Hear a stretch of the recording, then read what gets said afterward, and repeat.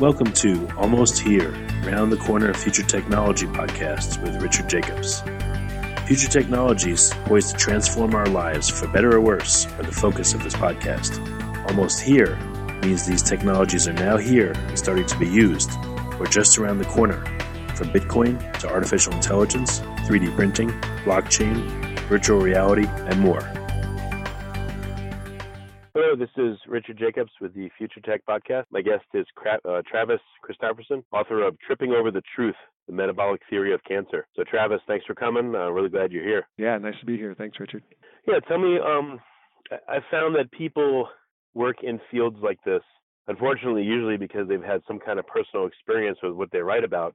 I hope that's not the case, but what's your background? What got you into looking at, at cancer and metabolic therapy? For me, it was just a genuine curiosity of the subject and just a true fascination with that there could be an alternative explanation for what the basic fundamental biology of cancer was.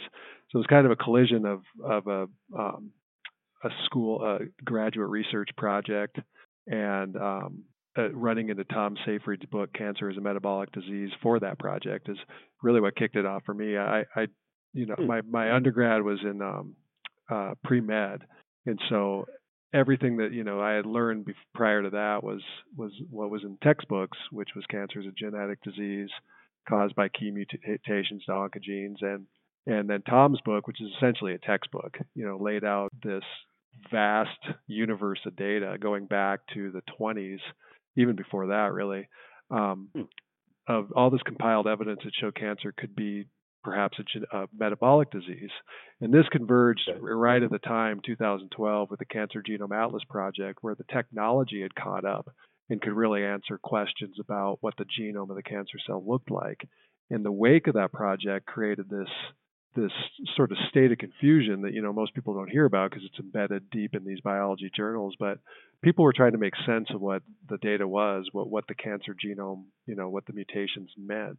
And so it was perfect timing because that data was just coming out right while I dove into Tom's book, and that led to my book, which is kind of an examination of both sides of the coin.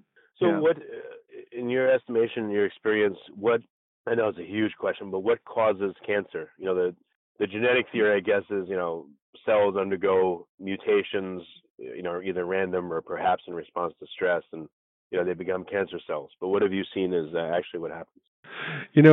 Every day I learn something new about this that kind of, you just sort of, add it to this kind of repository of knowledge, and you get this kind of image of what you think cancer is. But yeah, you're right. We used to think that it was just that clear cut, that we would find, if we could sequence a genome, and I say we, I just mean, the scientist community in general, if they could sequence the entire genome of cancer cells, they'd find this defining fingerprint of maybe, 4 to 10 mutations in oncogenes that was the cause of that type of cancer. And now we know it's not remotely that simple. There are cancers with 0 mutations that we find. There are cancers with 1 or 2 driving mutations. So it's a more complex picture than we thought. And what is the ultimate cause? In my mind, if you ask Tom Seyfried, he'll tell you it's mitochondrial damage, period. That's what kicks it off. But in my mind, that certainly could be a trigger. But what happens after that appears to be an epigenetic response. And when I say epigenetic, I just mean of the 22,000 genes we have in our genome, the epigenetics is the turning up and down of the volume control dials of each one of those genes. And so when you look at cancer cells, the pattern that's revealed is they are re-expressing this sort of cassette of embryonic genes. And so cancer looks like this sort of out of context rebooting of the program of embryogenesis. And so it's a program that's in every one of our cells, and it just sort of gets rebooted in this kind of out of context format. And interestingly, we find things every day. Like I just read this the other day, for example. You can take rats, which are social animals, and you can isolate them from birth and put them into cages where they're isolated, and then you have a control group that's living in a group.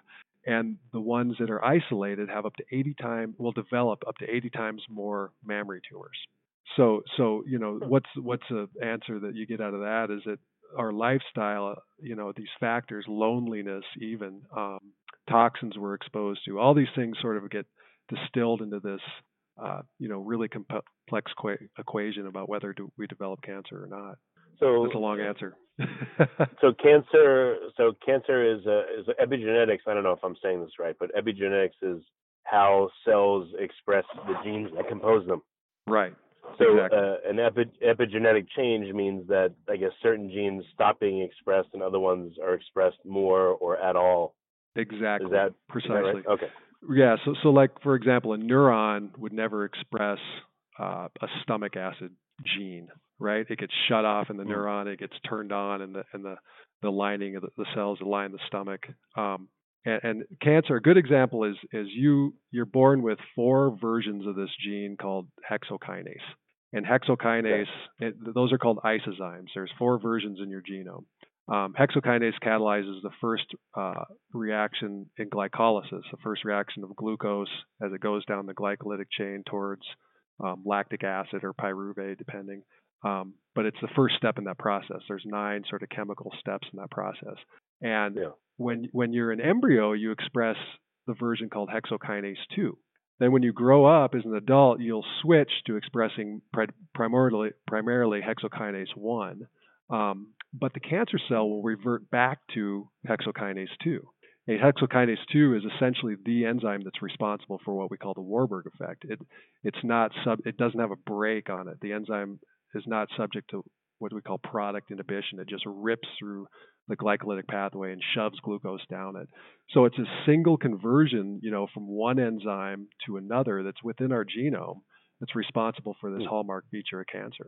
So that's one example. What do you mean when you say it changes how glucose is processed? Well, okay, a cancer cell, if you talk to Tom Seyfried, I'm sure you heard a lot about this. Cancer cells, one of the hallmark features is they exhibit what we call the Warburg effect. And you can, debate why they're doing this, but the Warburg effect essentially is that cancer will primarily use glucose as a fuel, and it runs through glycolysis, and that creates energy, and then it kicks out lactic acid, which is a waste product. And the question is why would cancer cells be doing that? They do this in the presence of oxygen. Most healthy cells in the presence of oxygen will use what we call aerobic metabolism. So they'll go through glycolysis, and then the glucose will enter the mitochondria and make energy with oxygen. But cancer cells sort of bypass that second step and just kick out lactic acid. And the question is, why are they doing that? And that's been debated. It's still being debated today. So Thomas Seyfried said that cancer cells use glucose, but they also use glutamine. I don't know if you found that to be true or not, or if it's primarily just glucose as their fuel source. No, yeah, that's absolutely true. There's 2 fuels they prefer to use, glucose and glutamine, and they're somewhere on the spectrum. Some cancers like glucose more than glutamine, and vice versa. Some cancer cells like, the inverse, glutamine more than glucose. But yeah, those are the 2 primary fuels. Okay. So in response to stresses, I guess diet, environment, toxins, loneliness, etc., people's bodies, I guess, what is the mechanism that causes them to have cancer cells or to create cancer cells?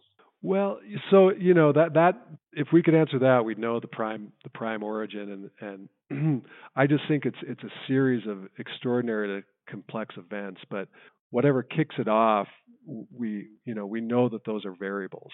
We know obviously cigarette smoke is a huge variable. So it's these damaging events. Something like loneliness, for example. Well, you can measure the effect in people. They produce more cortisol, which is an epigenetic acting sort of like hormone. It goes in, attaches to DNA, and changes the way genes are expressed. And so over time, over time, as you produce too much cortisol, it changes the way your immune system responds. It has more of an inflammatory response, less targeted. So that may allow an environment where cancer cells can, sort of escape the immune system. But to pin it down to a certain series of events, I think is almost impossible. It's just this myriad of complexity. And then, all right. So, what about the therapy side? You said already. You gave some hints. That cancer cells use glucose differently from regular cells. They also use glutamine. So, what have you realized through your research? What kind of therapies could target cancers? Beyond normal radiation and chemotherapy, et cetera, or Yeah. instead of perhaps. Yeah, I get, the low-hanging fruit to that, sort of this cancer therapy. What we've noticed metabolically is it seems like metabolic therapies are very good adjuvants, meaning they kind of set the cancer cell up to die easier. So if you come in with something like radiation or a cytotoxic chemotherapy, they die quicker and they die a more orderly, less inflammatory death. And they do this beautifully. They sort of differentiate between normal cells and cancer cells. Like, for example, the ketogenic diet. The ketogenic diet will restrict glucose, and when you do that to healthy cells, your liver will start producing ketone bodies, and healthy cells will start burning ketone bodies. And when they do that, they upregulate what we call glutathione. So it's this intercellular antioxidant. And conversely, cancer cells, obviously they love glucose and they can't respond as well to ketones, so they have less glutathione. So you've set up this sort of therapeutical differential between a healthy cell and a normal cell, where the healthy cells have more energy and they have more intercellular antioxidants, and the cancer cells have less energy and less antioxidants. And so then when you come in with something like radiation, for example, and this is very measurable, you come in with chemotherapy or radiation, the healthy cells are protected and there's fewer side effects. So if somebody comes into chemotherapy in a fasted state, you can measure, the number of mouse sores, the number of times that they vomit, or things like that, and they're incredibly reduced. The number of times vomited, this was a study done on, I think, 15 patients, was reduced from like 6 a day to 0. Wow. So every side effect is diminished, and then you get this more robust response. The cancer cells are dying easier and quicker and more en masse because they can't defend themselves. So you get, this beautiful therapeutic differential, and that's just done by diet or fasting. But we're learning, as far as therapies go, there's a whole range of things that we can use that act metabolically. You're learning about repurposed drugs. Old drugs like metformin that are originally prescribed for type 2 diabetes have a very robust anti-cancer effect as an adjuvant, meaning they set the cells up again and to die easier. Exogenous ketones. There's a whole list of things. Yeah. This is great. Yeah, I'd like to ask you about all these in brief. So, fasting, just a quick question about the protocol. What would be ideal? Let's say I'm going to have chemo. I should fast beforehand. Should I fast after the chemo for a certain period of time? Like, again, I know it's different for everybody and it varies and all that, but what's a general idea of what would be helpful to a chemo treatment to make it a lot more effective, or a radiation treatment? Yeah, we don't have a great answer to that. The study that was done, the guy that did it is Walter Longo at UCLA. He had a hard time convincing oncologists to participate in the study. They didn't want to do it. But he finally convinced a number of them to do it. And I think the patients, they fast depending on how their ability to fast. Some patients are very, they're sick and they can't do a prolonged fast. So that study, that varied from 24 hours to 72 hours. He tried to get them out to do a fast for 72 hours before, but some of the patients could only do 24 to 48. So we don't, we don't have like a dose response curve to what would work best. I think the answer is just how well you can tolerate it. Your state of health. If you're feeling good, you could go to 72 hours beforehand. But yeah. Well, what about after? Let's say I do 24 and then I have it. Should I wait another 24 to eat, or I just eat right after and it's had the effect? Or what's your guess? Yeah, no, I don't know the answer to that. I think, afterwards you're trying to set that sort of differential I talked about up before you get the chemotherapy or the radiation. So I guess the answer, we don't know what the effect would be afterwards. Yeah. I guess it sounds like that study needs to be done. That would be very helpful and shed a lot of light, right? Yeah. The problem with those kind of studies is money. The biggest problem is those therapies are free, so no one really, there's very little funding to do them. And they literally are, because you're not eating. Same for exogenous ketones. So would it be helpful for someone to maybe fast and take exogenous ketones before a therapy like that? The preclinical data says yes. There's a good study done by Dominic D'Agostino and Tom Seyfried where they, I think it was a glioma model with mice, where they tested mice on a ketogenic diet And again, when you say ketogenic diet, essentially it's just the nutritional maintenance of the fasting state. So you expect to see sort of a similar result. And these mice were on a ketogenic diet. They measured their overall survival. They measured it. Then the ketogenic diet combined with hyperbaric oxygen. And then the third arm of the study was a ketogenic diet combined with hyperbaric oxygen combined with exogenous ketones. And the mice in the ketogenic diet lived a little longer than the control group. The mice with the ketogenic diet with HBOT lived a little longer, even more a little longer than the ketogenic diet mice. And then the third arm, when they added in the exogenous ketones, those mice lived the longest. So that we have that evidence. We have the evidence that when you just do a simple petri dish experiment and you add ketones in, you keep glucose levels the same, and you add ketones in, cancer cells seem to sputter and have trouble even just adding those in. And there's other reasons for that. We think that they probably act as a drug in themselves beyond just being a fuel replacement. They have the sort of epigenetic acting quality to them that may have an anti-cancer effect by itself. Sure. Okay. And then you talked about bringing back old drugs like metformin. Metformin, what it suppresses glucose, or what does it do, and why does it affect people with cancer, you think? Well, metformin is a weird drug. So it's originally a natural product isolated from the French lilac plant. It's been around since the 50s.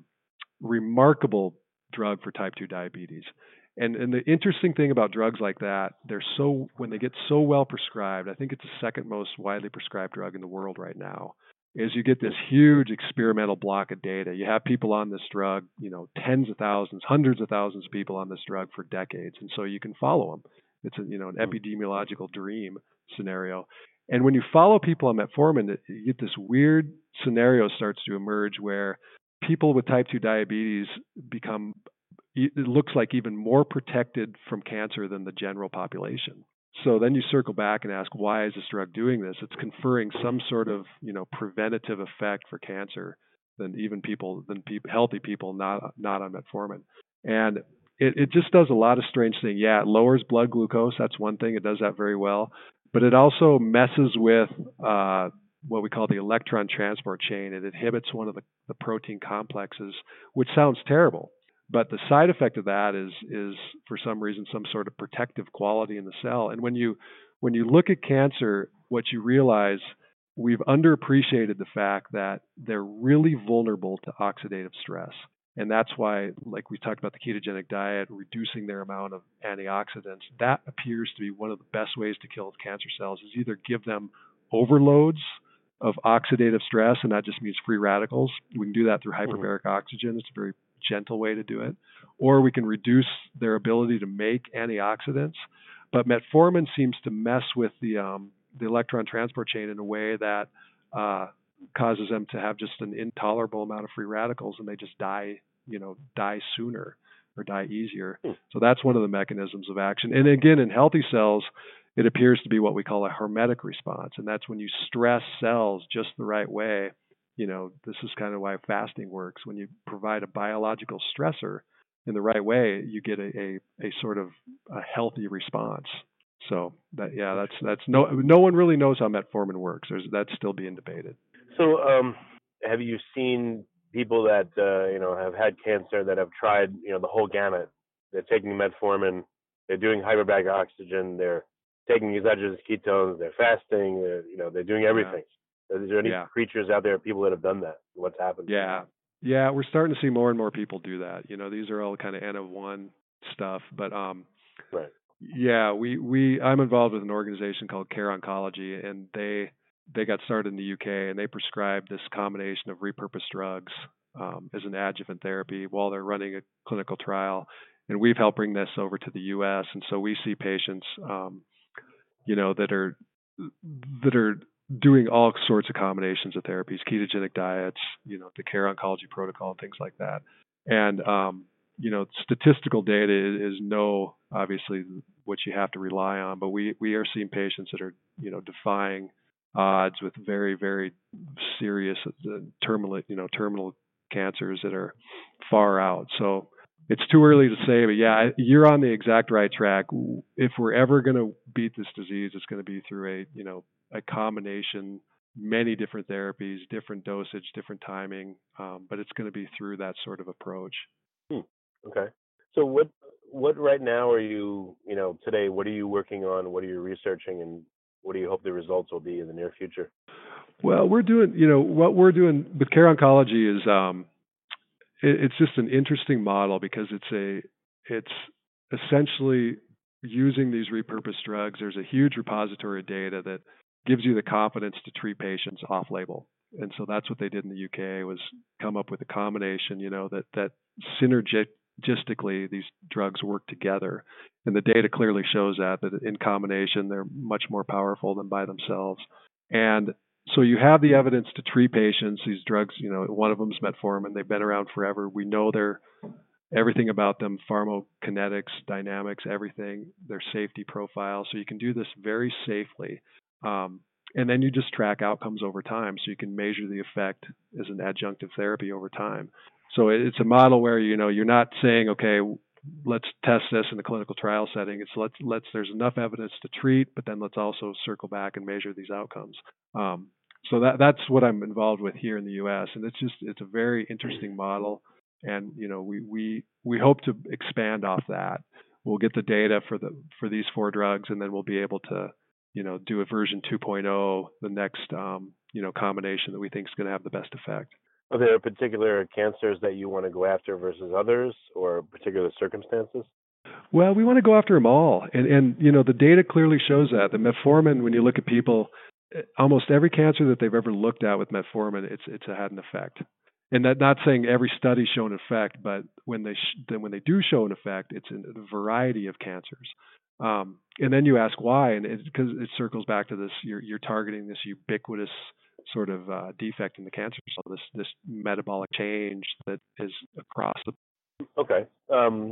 Yeah, from what I've seen, usually the people that work with cancer, they have I'm not going to call it their favorites, but ones that they consider to be more serious.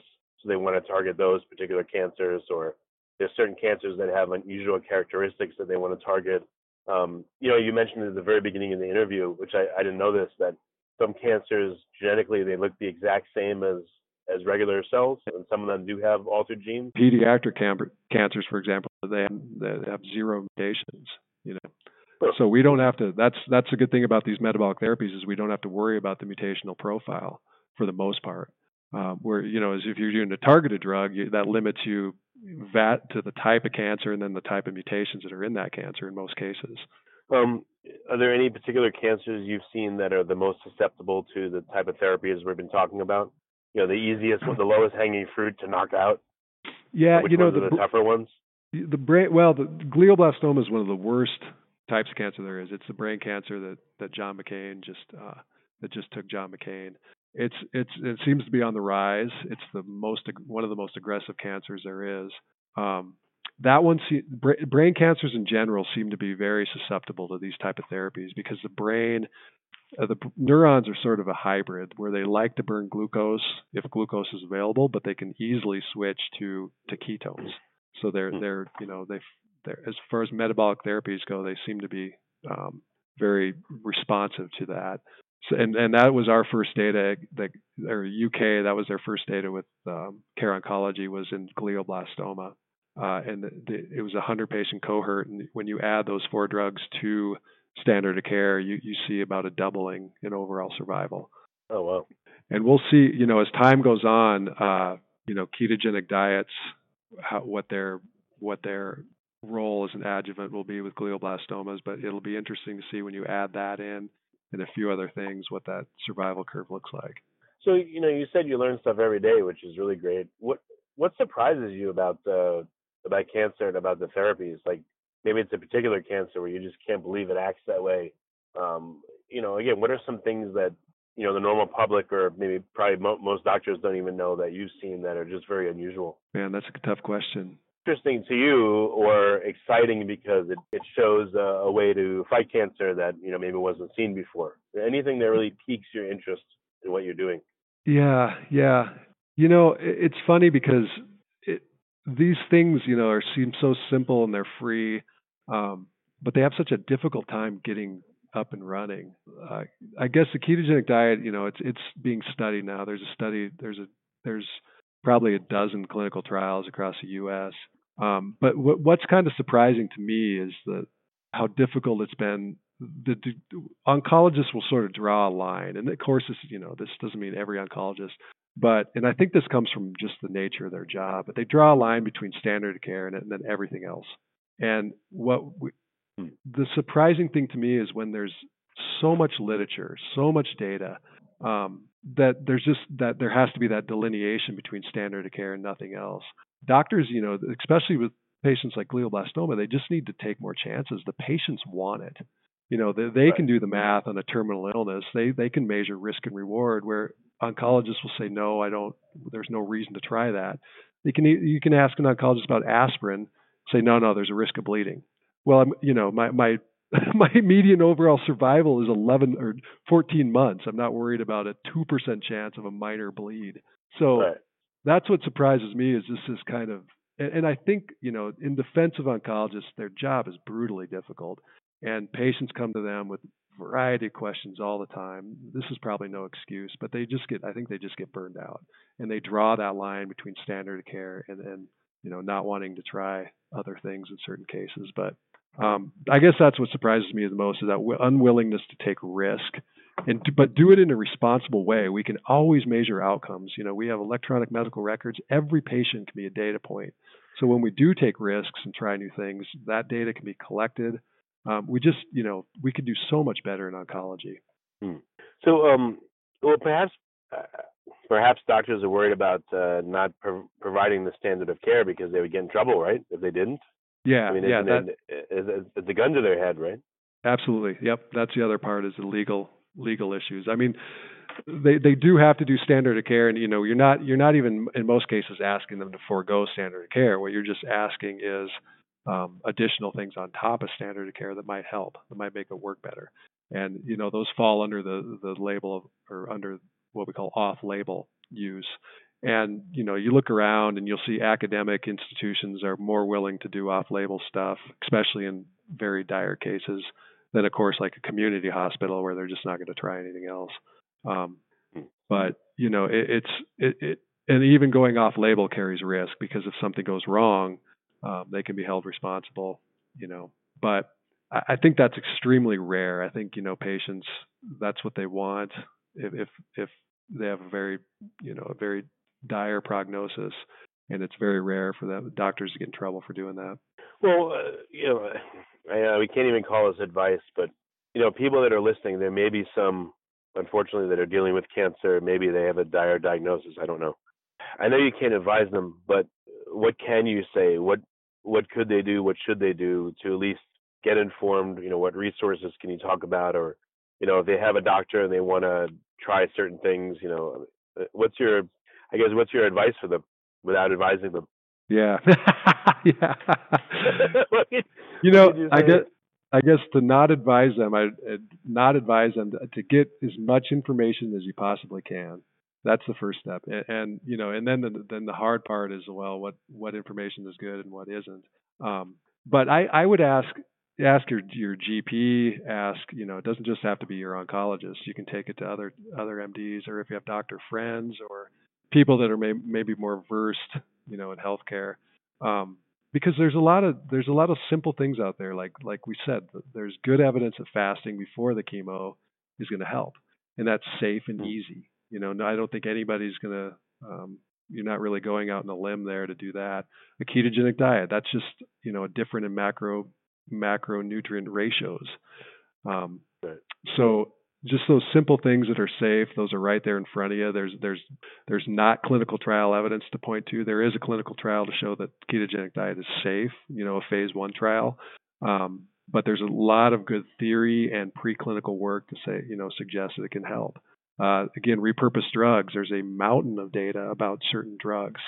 And it's not just the care oncology drugs. There's about 80 or so, there's about 6,000 drugs out there that can be prescribed in the whole pharmacopoeia. And you whittle that down to about 80 of those have good anti-cancer activity. And we know, again, because they're old drugs, we know their safety profile. We know when there's adverse events or they're not, they contradict with certain chemotherapies, so that there's that out there. And there's organizations that are looking at those all the time. And there's groups, patient advocacy groups that are comparing notes on those all the time. So those are things you can take to your doctor and ask, if they can potentially help. So those are very safe things that are right there in front of everybody, and they can hit the literature and do on their own. Is there such a thing called a metabolic therapy doctor? No, not yet, but there will be someday. I'm sure of it.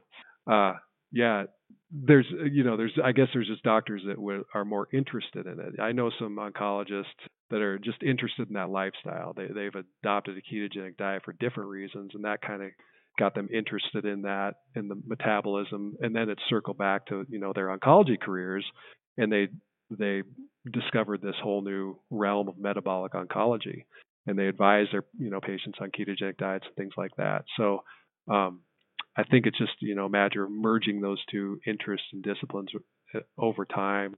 That will be a subcategory eventually. Yeah, it's one of the problems I've realized is if you have cancer, obviously you're very afraid, and that's preys upon your mind constantly. And the doctor tells you one thing, and then if you look and you try to research other stuff, you just don't know if it'll be effective or not, and you're faced with like a serious dilemma because your life's at stake. So it makes it really hard to think clearly and to say, well, can I try this and will it affect that? Should I keep going to my normal doctor and doing my normal standard of care stuff and try this other stuff or not? I don't want to die. What should I do? It seems like it's a really, really tricky thing. It makes it very difficult for people to know what to do. Extraordinarily tricky. And I think you're right. When you have a diagnosis like that, you look at the person in front of you and you want them to, you hope that they're going to have all the answers. You don't want it to be that hard. Unfortunately, they're just a human being. And what happened with medicine is, medicine used to be easy. There was a handful of therapies that worked back in the 1800s, and a doctor was a doctor. We've nurtured this culture of autonomy, of self-sufficiency. We put doctors on the sort of omniscient pedestal, but the problem is medicine has just outstripped the capacity of the human mind to do it effectively. There is too much to know, and a recent Mayo Clinic study showed that 88% of the time, if you get a second opinion, it'll change the treatment pathway. Yeah. So even within one diagnosis, you will get conflicting opinions. The variation in healthcare in our hodgepodge medical system is crazy. You will get, in Davenport, Iowa, you'll get a stent put in, or if you go to Stanford, you won't. So you have to sort of, right away just acknowledge how complex this is, and that one person is probably not going to have all the answers. That doesn't mean you don't listen to them. The oncologists, there's very good data for standard of care, but there's nothing wrong with seeking out second opinions and other advice from other professionals. Okay. So just to conclude, what are some resources people can read or find out or look at, to help inform them better about the whole, about cancer in general, or about their condition if they have one? Oh, if you're really interested in it, I love Tom Seyfried's book, Cancer is a Metabolic Disease. It's really heavy textbook wise. Dietary stuff, I love the book by Miriam Kamari, Keto for Cancer. That's a wonderful book. It's really hard to give one summary, but there's a lot of stuff cropping up right now as far as metabolic stuff for cancer. So I think that if you get savvy with PubMed, that can lead you down rabbit holes, and you'll find a ton of information on you'll start to find some certain researchers that are really doing this stuff and kind of read their studies. But yeah, I wish I had a better answer for you. Well, how about this guy Travis Christopherson that wrote Tripping Over the Truth? I didn't want to plug my own book, but yeah, that's a good place to start too. Right, that's great. Well, Travis, thanks for coming. I really appreciate your time and your insights. And I don't know if you want to give away for listeners to get in touch if they have questions, or just your book is good. Yeah, book is good. I would just steer them to the book. Yep. Okay. Well, very good. Thanks for coming on the podcast, and I appreciate it. You bet, Richard. Thank you. Take care. You have been listening to Almost Here, Around the Corner Future Technology podcast with Richard Jacobs. Subscribe to this podcast, post a review to discover more future technologies that are poised to transform our lives for better or worse, such as Bitcoin, artificial intelligence, 3D printing, blockchain, virtual reality, and more.